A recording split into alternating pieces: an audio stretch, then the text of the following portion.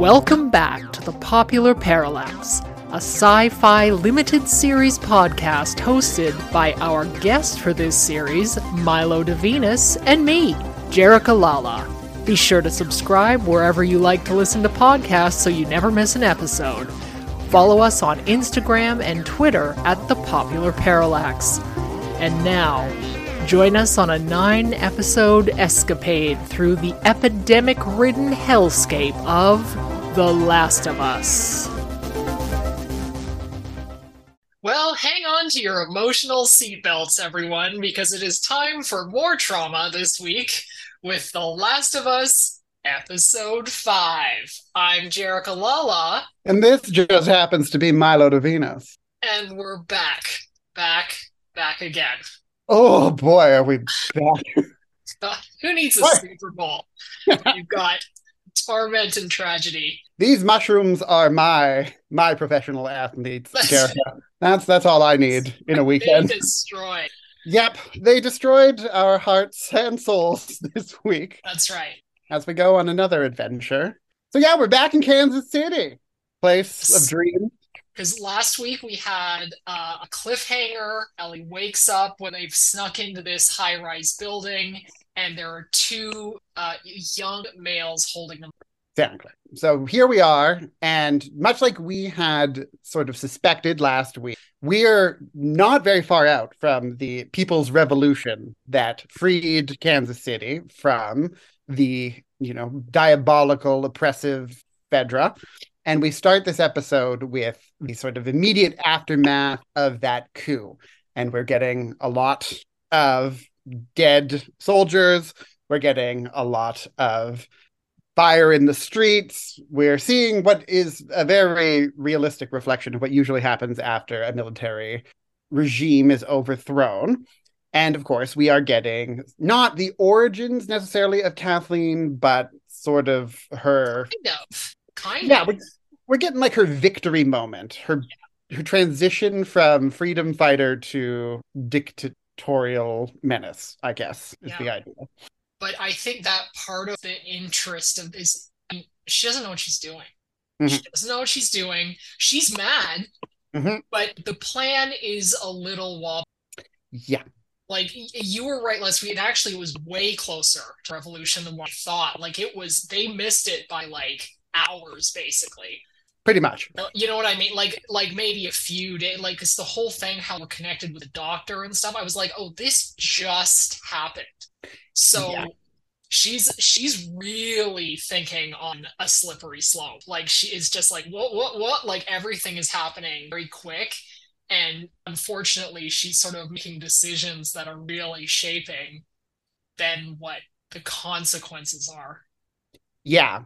And we see her pretty early in this episode rounding up what were essentially a large list of informers for Fedra who were ratting on the rebels throughout their cause. And, last week we were kind of debating whether or not Kathleen was really ruthless or not. And here we're seeing that, at least in the heat of the moment, she's ready to shoot a lot of people for, I guess in her mind, a valid reason, but there's no trial here. There's no nuance. She's definitely not rational, right? Exactly. She's just full of rage and just interested in shaming and then punishing by... Absolutely. That's it. Like, she say at one point, there's no trial. She lies to them and says, oh, you're going to guile. And it's like, that's ridiculous. Like, there's no structure to society whatsoever. Exactly. It's just Kathleen is killing people, and that's the world we live in now. And it's personal. Like, it's personal. It's not just because I think she's taking her personal experience and then transferring it on to all. So. Yeah. And we get to see exactly what the most personal element is for her, which of course we were getting hints of last week, but Henry and Sam, the two young black men who are introduced last week, we discover that Henry is the person who got Kathleen's brother, Michael, killed. He informed on him to Fedra, and this Michael person was the original leader, it sounds like, of the Kansas City rebels. and he was traded essentially to Fedra by Henry to get life-saving medicine for Sam, the younger brother. And so we're seeing now Henry and Sam on the run. We also get to see the connection or the role of the doctor whom Kathleen shot last week in that escape plan. And it's that he turns out he was also informing, and he's got Henry and Sam, stowed away in what looks like an attic of some sort. Yeah, it's an old hut somewhere that was about, he sort of stuffed them in there.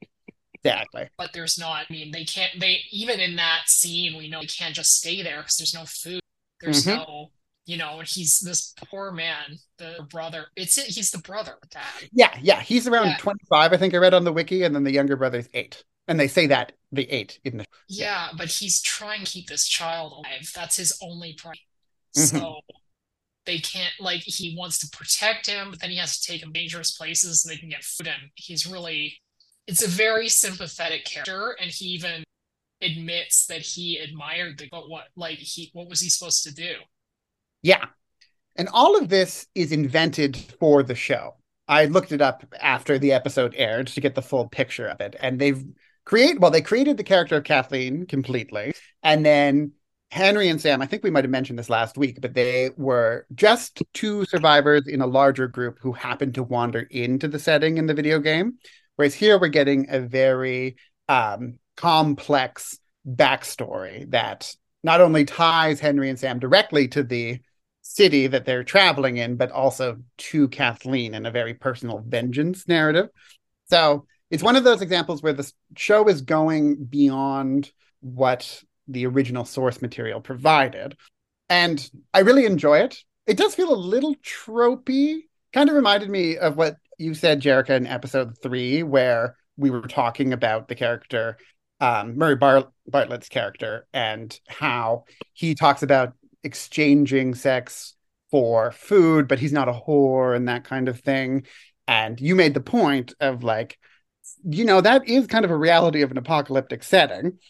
And I, again, didn't dislike the leukemia addition, but it also would have been just as fine if Henry had generally just been trying to keep his brother alive and Fedra had just been shitty to him. It's not a stretch to say. It's kind of taking it out whole. It's like to make him a saint.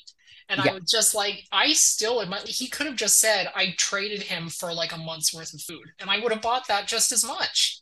Exactly, right. And it's not hard to believe that 2 young black men, a young black man and a black child in a military dictatorship in what was formerly the US, now a crumbling, dictatorship, would be especially threatened by the military. And, again, it's not that I dislike that element, but it does turn it into this very individual storyline where we've got Henry doing what he must to keep his brother from dying, and the stakes are even higher than they already were in just surviving an apocalyptic state. And then it's supposed to, I guess, give you that balance with Kathleen's vengeance narrative, which is also a very amped up story. Well, yeah, but what you're saying, doing that to me actually didn't do me favors, because she became a cartoon supervillainess, right? It really, because last week I was sort of going, oh, I don't know about the casting. And this week I was just it's not the casting.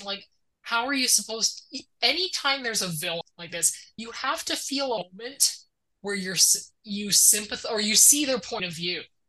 And because they lift it up so high with the kid, I was just I hate you. I hate you. And they even make a point of saying the brother wouldn't have been healed. And I'm so you're not suited to do this. You're a terrible person. And you're admitting all weaknesses in front of your guy. I just found the whole little puzzling. And I was is this so I get the satisfaction of the end of her being destroyed instead of feeling a give and take about it? Well, exactly, right. When you amp it up this much, and they make a point of going to Kathleen and Michael's childhood bedroom, and Which there's somehow Kathleen is still there. Yeah, and then she tells that cockamamie story about the thunderstorm and the box, and I was like, He oh was God, a this is beautiful person. I'm like, okay, Melanie, come on. well, it's like, I mean, God love her. I love Melanie Linsky, I and do too. I she was just working. she tried, man. But She the did. part was devoid of enigma of some kind where you're like, what is going on in that? Because she told you everything. Yeah. Yeah. And that's the thing, right? Like, I would have accepted a simple story of this is my turf, and we are not welcoming of anyone who goes outside the line, and you went outside the line, and we're here to kill you or, expel you, whichever. So while again, I don't necessarily mind the betrayal and the leukemia, it did feel a bit like the Romeo and Juliet-ness of episode 3. So I had to stop my It's eyes. melodrama, right? It is. Yeah. And I guess this is what we should be expecting in The Last of Us when they go expansively into backstories with characters. Yeah. When we'll be expanding, we're going to be getting some like Shakespearean. We're gonna go extra. Yeah. And that's fine. It's fine. It's just Jerica and I are both in the arts. We know our way around a narrative. I think maybe for us, we might be a little more like irked by some of these things, but we can still have a good time. Oh, absolutely. And listen, I actually really enjoyed this. This is probably my favorite episode so far. And Right. that's the truth. But when we say, I mean, I think it's even a disservice to say like, oh, it's Shakespearean. I mean, you even now, a billion years later, you watch Hamlet and you go, what's going on with this guy? What Right. is this? Like, what's your motivation? And with her, it's just like, bleh, like all this expository stuff that I feel like some of it should have been held back. I want to look into their eyes and go, what's going on in there now? Mhm. What, you know what I mean? But that's my point of view. I'm sure a lot of people loved it and I liked it. I just found I agreed with you. Like it was a little, it's like I get it. You can stop pushing it at me Mhm. that they're actually good and she's bad and not the reverse. Yeah. You know what I mean? Like you couldn't have two more innocent characters in these two boys Mhm. almost to the extent the other way. Like I'm like they're like, how are they this nice in this environment? Yeah. Like, because even that our cliffhanger, like, but that dissolves real fast because he's like, I'm not a bad guy. Like, you put your gun down, I'll put my gun down, and I'm like, wow, that's about the easiest exchange we've had so far. And it's possible that the writers were like, we can't make like characters of color super aggressive with gun violence and stuff. And Mm. I understand that, but also the environment, they have to at least be willing to protect themselves and not be so trusting that they're just like, well, if you relax, I'll relax. Like it's very normal world logic instead of apocalyptic logic to me. Yeah. But I really liked them Yeah. as I Well, was supposed to. exactly. We're supposed to be falling in love with these characters, and we did, and it certainly paid off in quotation marks in the level of devastation toward the end. Yeah. But in the meantime, we're getting on a roll. We've got Henry and Sam meeting up with Joel and Ellie, and then we get to the plan to get out, which I thought was an hilarious little exchange. I think it was so funny that it happened in a boardroom meeting room space, actually. And it's not a very complex plan. And I do like the sort of nod to the fact that it's a little bit like, well, we're just moving ahead. We got to get out, and there's some tunnels. We're doing it. Yeah. And, Pedro again being extremely charismatic, and then with the actors.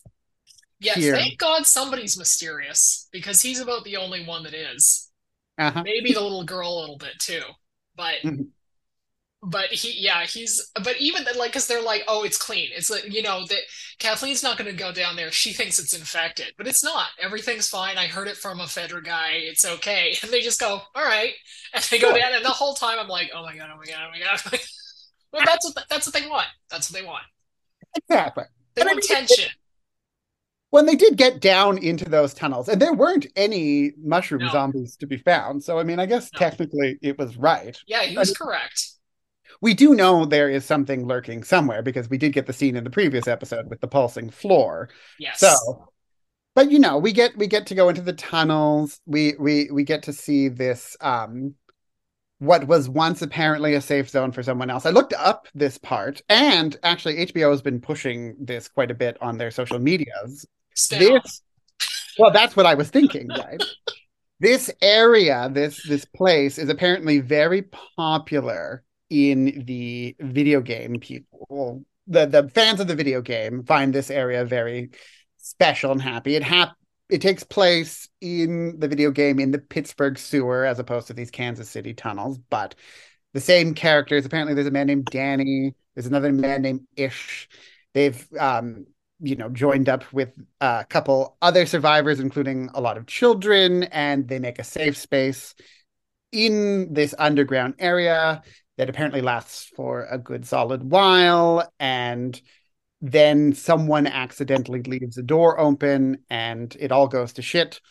The characters are never seen in the actual The Last of Us story, from what I was reading, but they are, at least some of them survive the disaster that's there because there are hints of them that come down the road.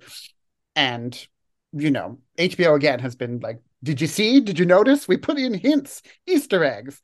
And my first thought was, oh, we're getting a spin-off of this. Well, I actually found it quite tragic. That's abandoned school, and I thought it was very sad.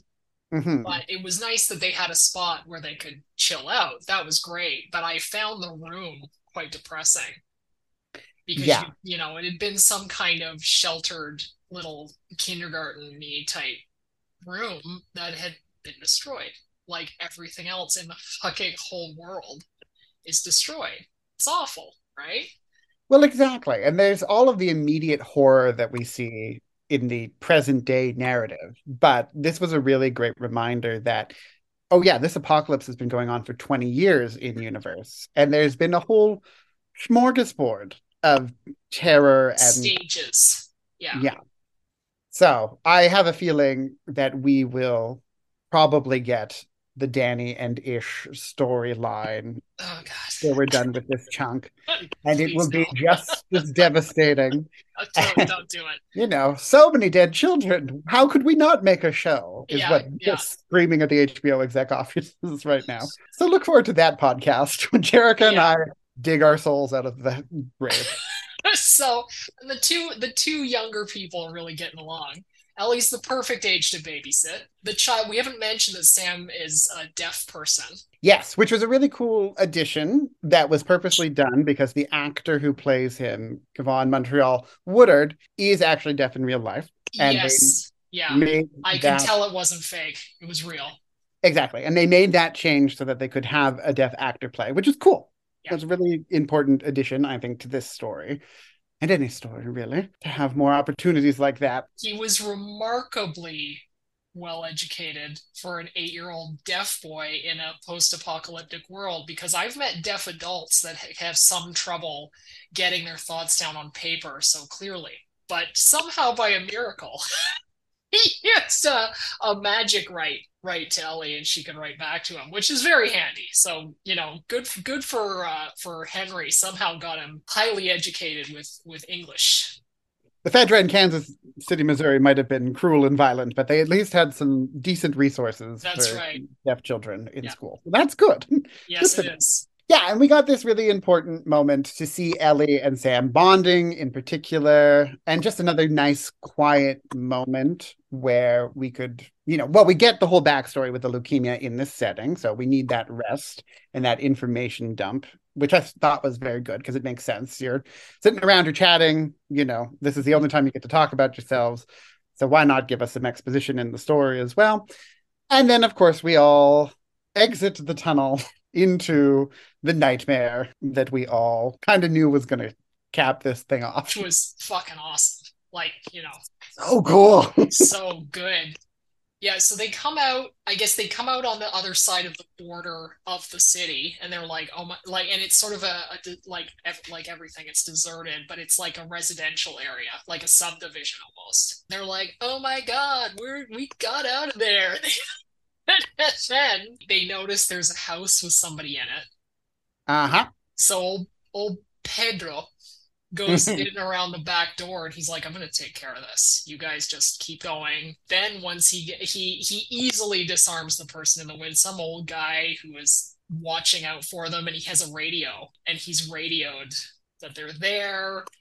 And then all of a sudden Kathleen and her whole, it looked like half the city shows up with her, just like cars, and they're running and they're running after these guys, and the girl Ellie is with them.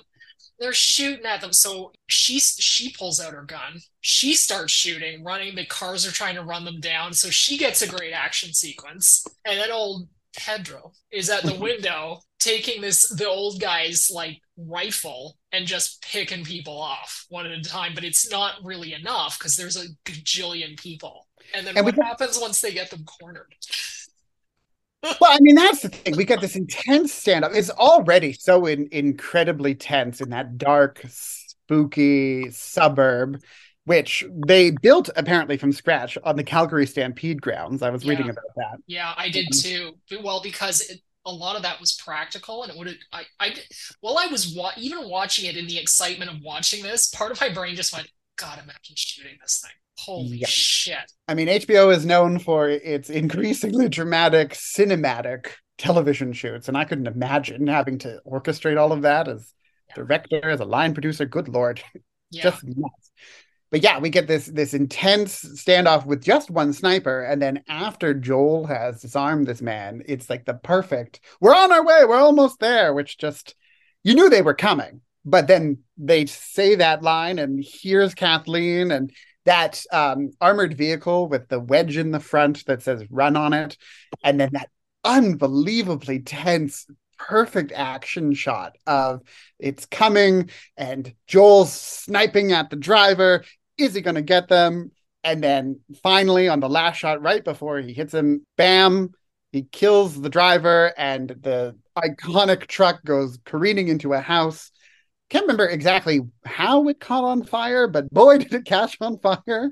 Maybe just the gas line. Yeah, it's something got hit there, and it kaboomed. It explodes. Huge fiery explosion.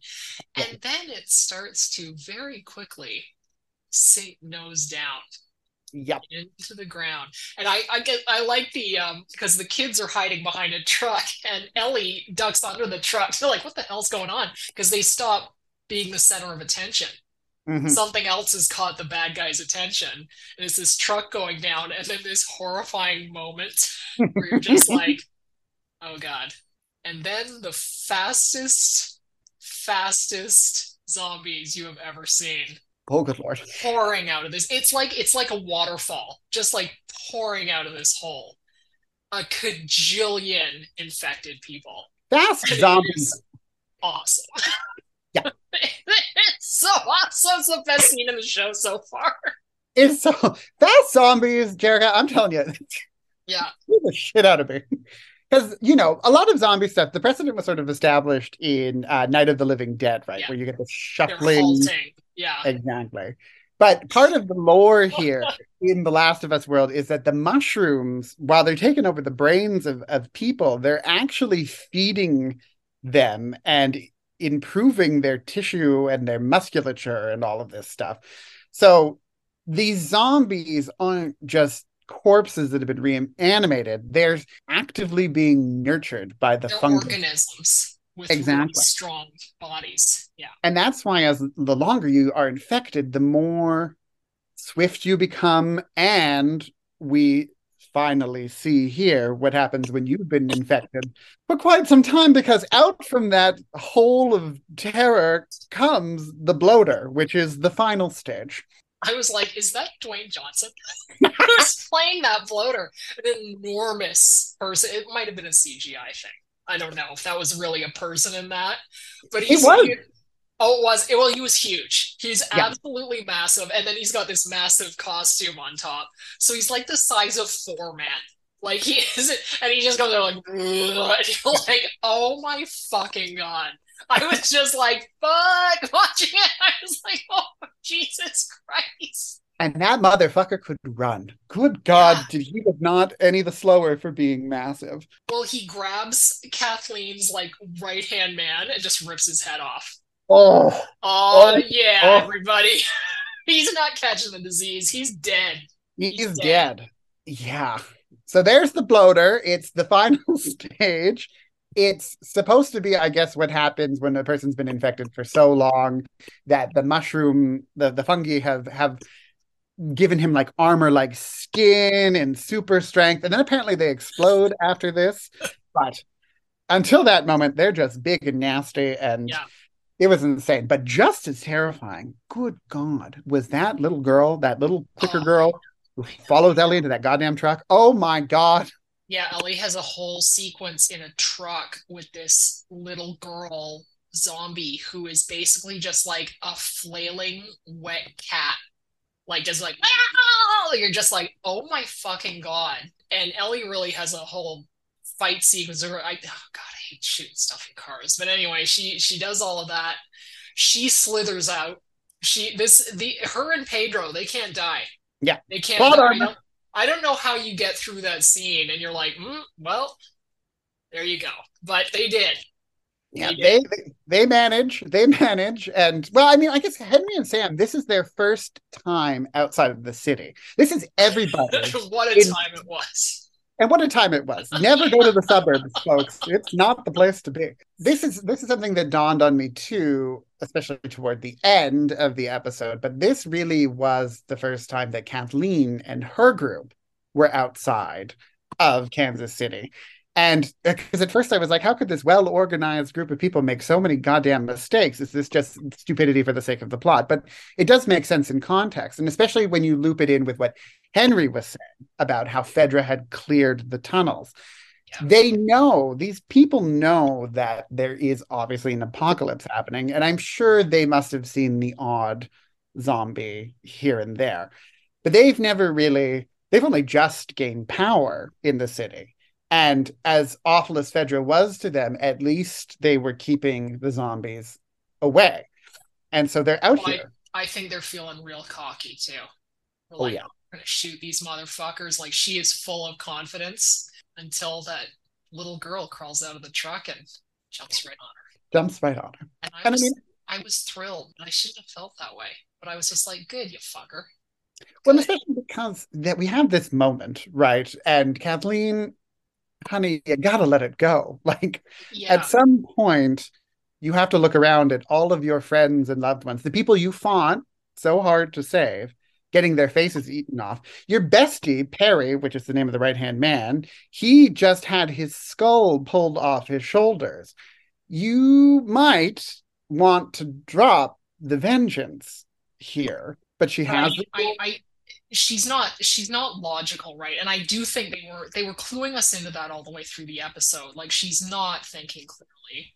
Mhm. She's in a state of denial, which I think is just getting ramped up with this attack. Like she's just like, now this is all that matters. You know what I mean? Like it turns into that instead of like, maybe we should try to survive this. Well, and whatever's going through her head at that moment, it leads to this very upsetting and irritating, frankly, to see her stand there and be like, it's inevitable. It's time for you to die. Yeah. Just give it up.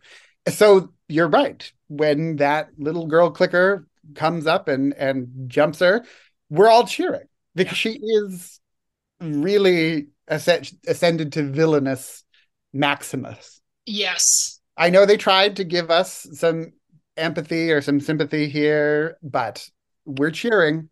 Yeah. We're cheering. Maybe And that's what they wanted. I don't know. But so. I didn't find her. I mean, my favorite villains are always ones where you have, if not sympathy, there's some like you love to hate them. And Yeah. I just hated her. I didn't love it. You know what I mean? Like it was very one note. Yeah. So when it was, because sometimes villains they die, but you're like, oh, it's too bad they had to get rid of them. But of course you did. Like in Jessica Jones when David Tennant finally got choked to death, I was like, oh, But he was the worst guy in the world. Mhm. He was the worst, but there was such a depth and such a fascinating personality that you were just like, Mhm. oh, you know what I mean? And this, they skipped that because she's completely capable of it. It's not her fault. Yeah. They just didn't let it percolate. Yeah. So, we get this big villain's death, and it's at least satisfying in terms of a zombie kill. I'll give it that, because Yeah. that I was thinking we weren't going to get another shot of that little creepy zombie girl. And I thought, this whole sequence was going to be centered around the bloater. And we got a really excellent bloater moment. But I actually think that little girl zombie was the real chilling, freaky icing on the cake. And the Yeah. fact that we got the close range attack in the truck, but then the excellent kill at the end. Yeah, it was like, remember this from a few minutes ago? Well, she's back. And you're like, oh Yeah. God. And she's going to be in your nightmares for the rest of time. Yeah. Yeah, she was also like moving in fast motion. It was, Mhm. no thank you. And so chaos has fallen upon the citizens of Kansas City, Missouri, and in this nightmarish zombie attack, Joel, Ellie, Henry, and Sam manage to just run, and Yeah. no zombies follow them, and no people follow them, and it's a little bit of a convenient exit. But at this point, I think we're ready to move away from the horror, and we know that we're not going to be losing Joel and Ellie. And Ellie got a very heroic moment. She saved the two of them from a clicker. They were trying to kick it away from under a car, and she Mhm. took out her little knife and stabbed them both in the throat. Just one and then the other one, which I thought was great because she hasn't gotten to do that much like this at all. Yeah, And she got a lot of action. More really than Pedro because he was up in that window. yeah, I thought that was awesome. I like that. yeah. And Yeah, then so they get back to this like abandoned hotel and they're like, oh shit, that was a day. time to kick your feet up and rest. Oh, wait. Here comes perhaps the greatest tragedy that we're Yeah. going to be showing in this show.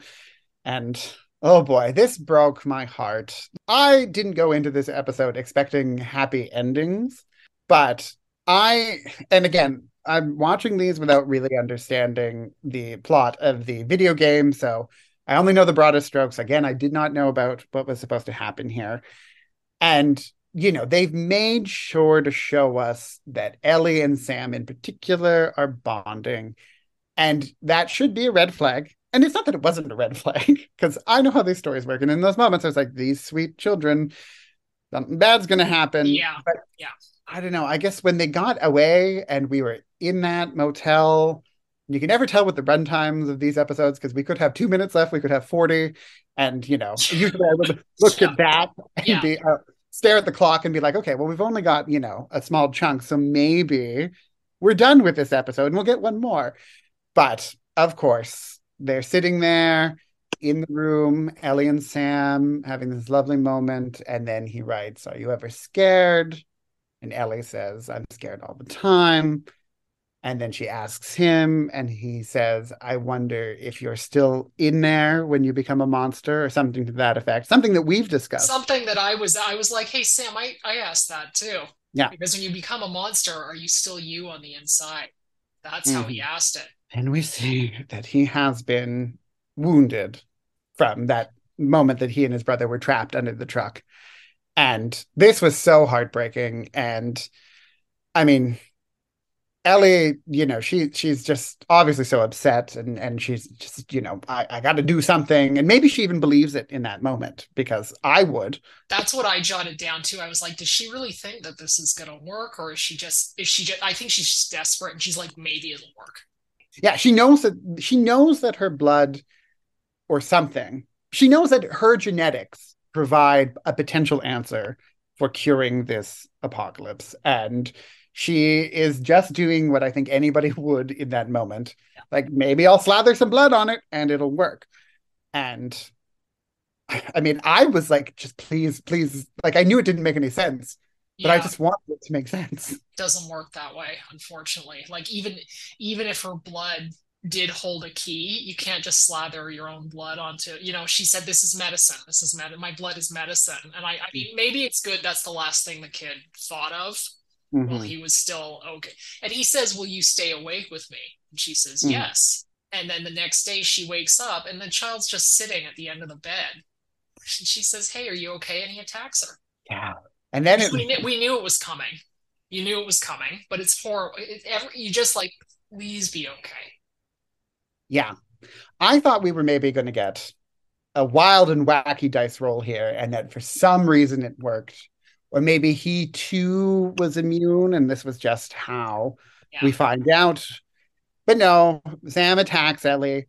They run into the main room of the motel. Joel reaches for a gun because, he's on autopilot at this point. There's an infected person. It's time to kill them. But, Henry, this is his brother. This is the person that he has been protecting this whole time. His whole reason for being. And he points the gun at Joel.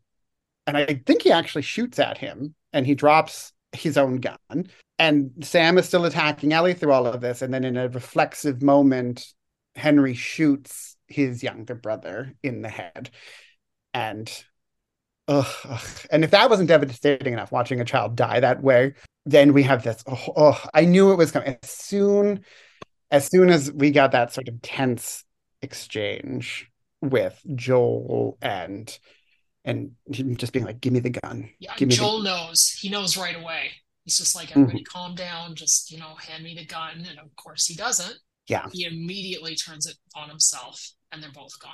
And it is ugly. It's an ugly, ugly scene. God, those actors, man, real sharp. Yeah. They knocked it out of the park with that. Because that's it. Even Joel was really starting to like them. Mm-hmm. Like he was trying, and it's heartbreaking. Yeah, it's awful. But you couldn't have one without the other. Yeah. Like if one of them had gone, the other one would have gone. Even if it had been reversed, somehow the kid wouldn't have made it. It was really probably one of the most difficult scenes to watch in an already extremely difficult run of scenes throughout episodes. The actors did a phenomenal job.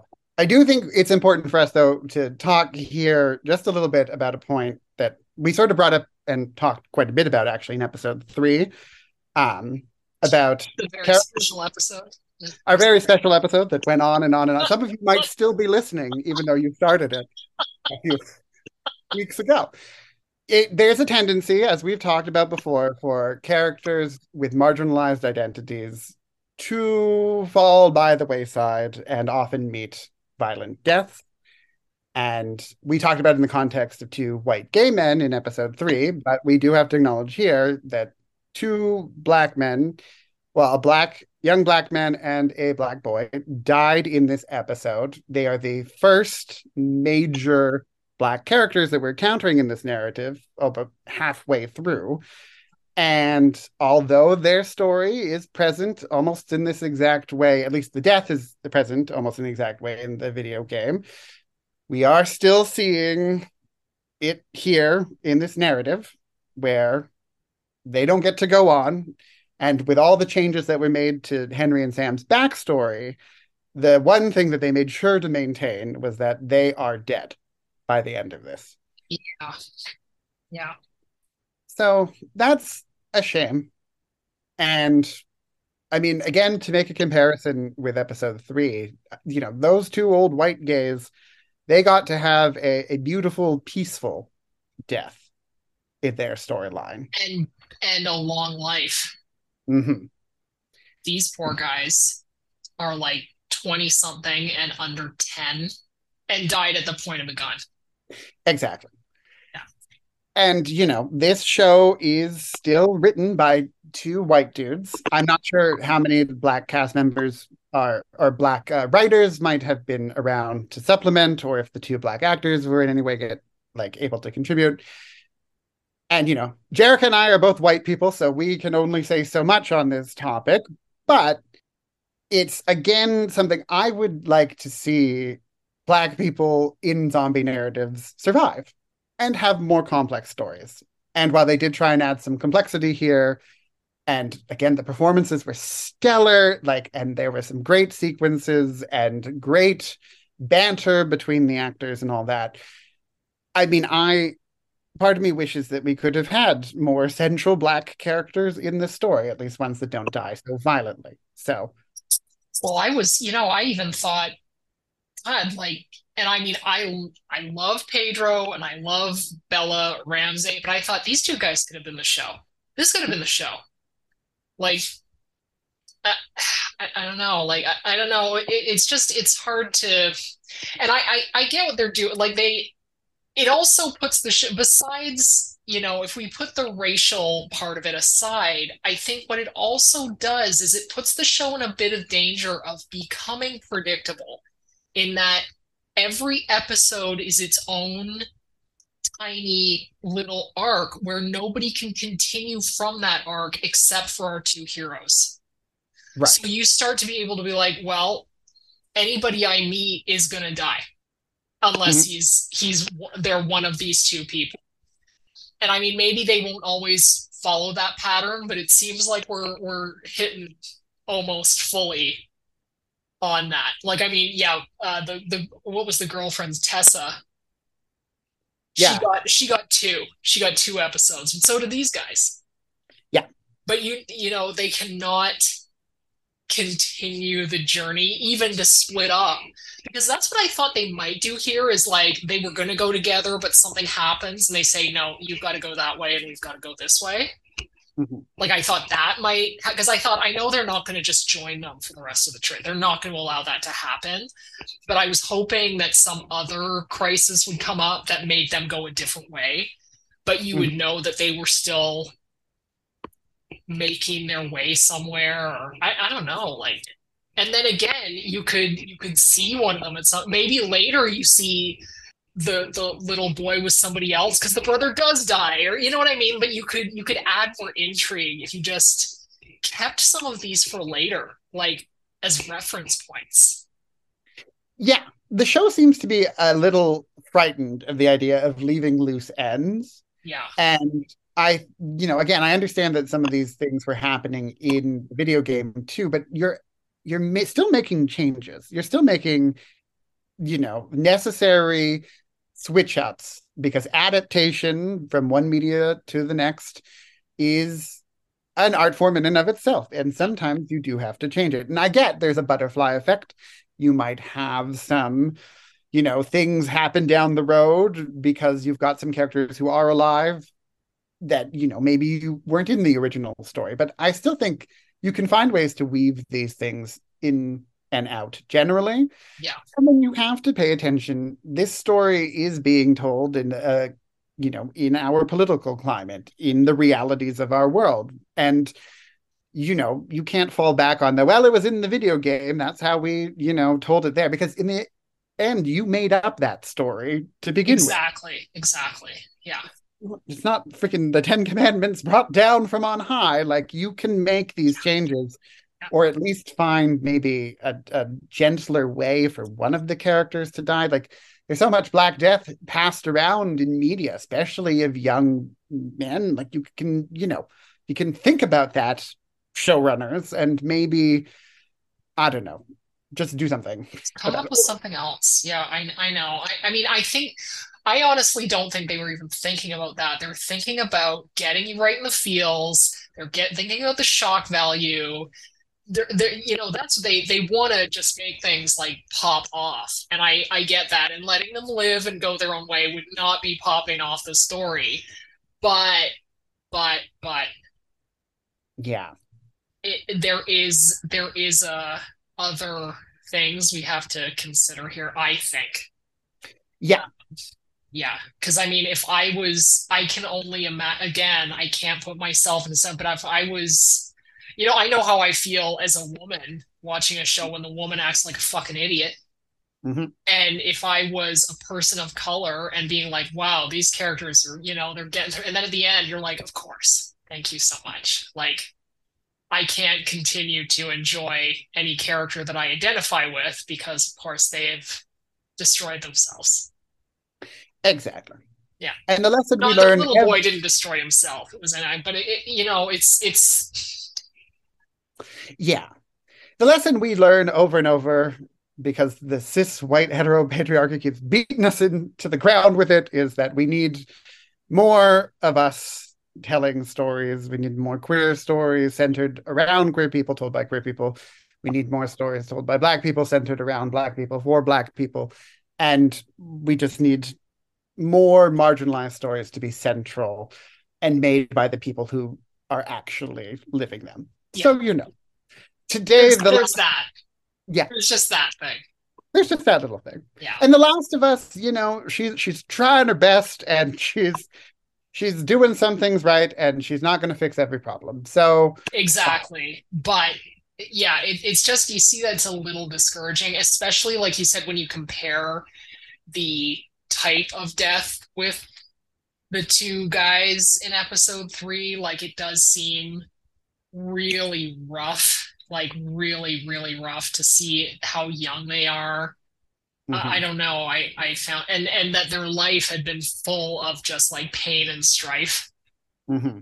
Like, yeah. And their deaths ultimately are serving Ellie's sort of story here too. We're seeing her react. We're seeing her devastated. And Black death for the character development of a white lady is sort of the same thing or it follows in the same sort of nastiness as all of those stories where women die for the betterment of men and their understanding. Yeah. So you do see that aspect of it too, where now we're seeing Ellie's pain taken from this. Ellie could have had a friend. Ellie had some hope. And it's not the best thing to be seeing here. So yeah.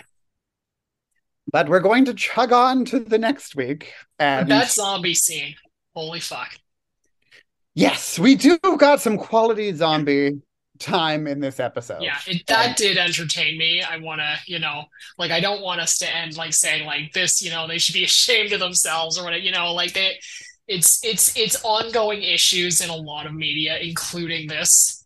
Yeah.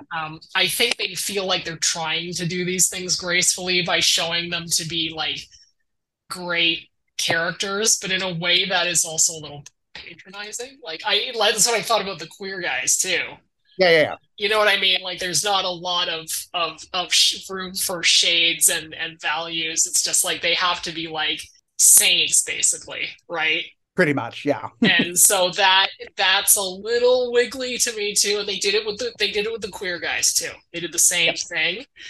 And actually, I mean, I actually think, I'm hoping going forward, we actually get a little more room for development of our actual lead characters, because I feel like Joel's fallen by the wayside a little bit. Like, he does not get much room to expand at all, even in a narrow confine. Like, he gets the least to say, because he's a strong silent type, right? Like, Pedro Pascal, he is doing a good job because there is mystery there, and you can see there is meaning behind the eyes and stuff. But I do think also the show could spend a little time with him. Joel took a backseat in this episode, and I'm ready to see some more time with him. We've also got a lot still to learn about Ellie, and I'm pretty sure next week's episode is going to feature her backstory, which I'm very excited for, because we're getting a little more queerness. Yes. I think we've spoken about 1,000 times already. Tiny gay. Yeah, we're getting our tiny gay moment this time, and I'm very excited to see that. I am hoping that we get more of Joel's story. I know next week we're also going to get some Indigenous characters on screen, so I'm looking forward to that. We're going to Canmore, which I think is standing in for Colorado or something. It's a tour of the whole goddamn province that's anything but itself. So, yeah. What is the dreariest province that we can shoot in? Here's the one. I mean, when I think of apocalypse, I think of dear old Alberta. I know. And I'm ready to take a tour of my old stomping ground. So, it's going to be great. Actually, the scene where they shot the whole suburb scene in this episode is the Calgary Stampede grounds. And my mom and I went to a dear friend's wedding. Hi, Meg, if you're listening, last summer. And we stayed 2 blocks away from where all of that shit went down. So I'm like, at one point, you can actually see the corner of the building where we stayed. So, it's just great to see Calgary shining and Alberta shining. Finally, it's being used to its full capability. Exactly. So as a killing field. All right. Well, and these things to ponder and think about. Look forward to next week. Milo, thank you so much for joining me again this week for episode 5. We have some fun here, don't we, Jerica? It's been a blast. It's not bad. It's not bad. I mean, it's emotional trauma that we'll live with for the rest of our lives, but that's what HBO's for. And it's important we do it together. It's exactly right. It's exactly right. All right. So until next week, sleep tight. Don't let the zombies bite. Toodaloo. Bye. Bye. You've been listening to the Popular Parallax Limited Series podcast. Thank you for tuning in. Follow us on Instagram and Twitter at Popular Parallax. Episode produced by Ann Meehan. Theme song by Ken Chamberlain. We'll see you next time. And remember, Daddy is a state of mind, you know what I'm saying? I'm your daddy.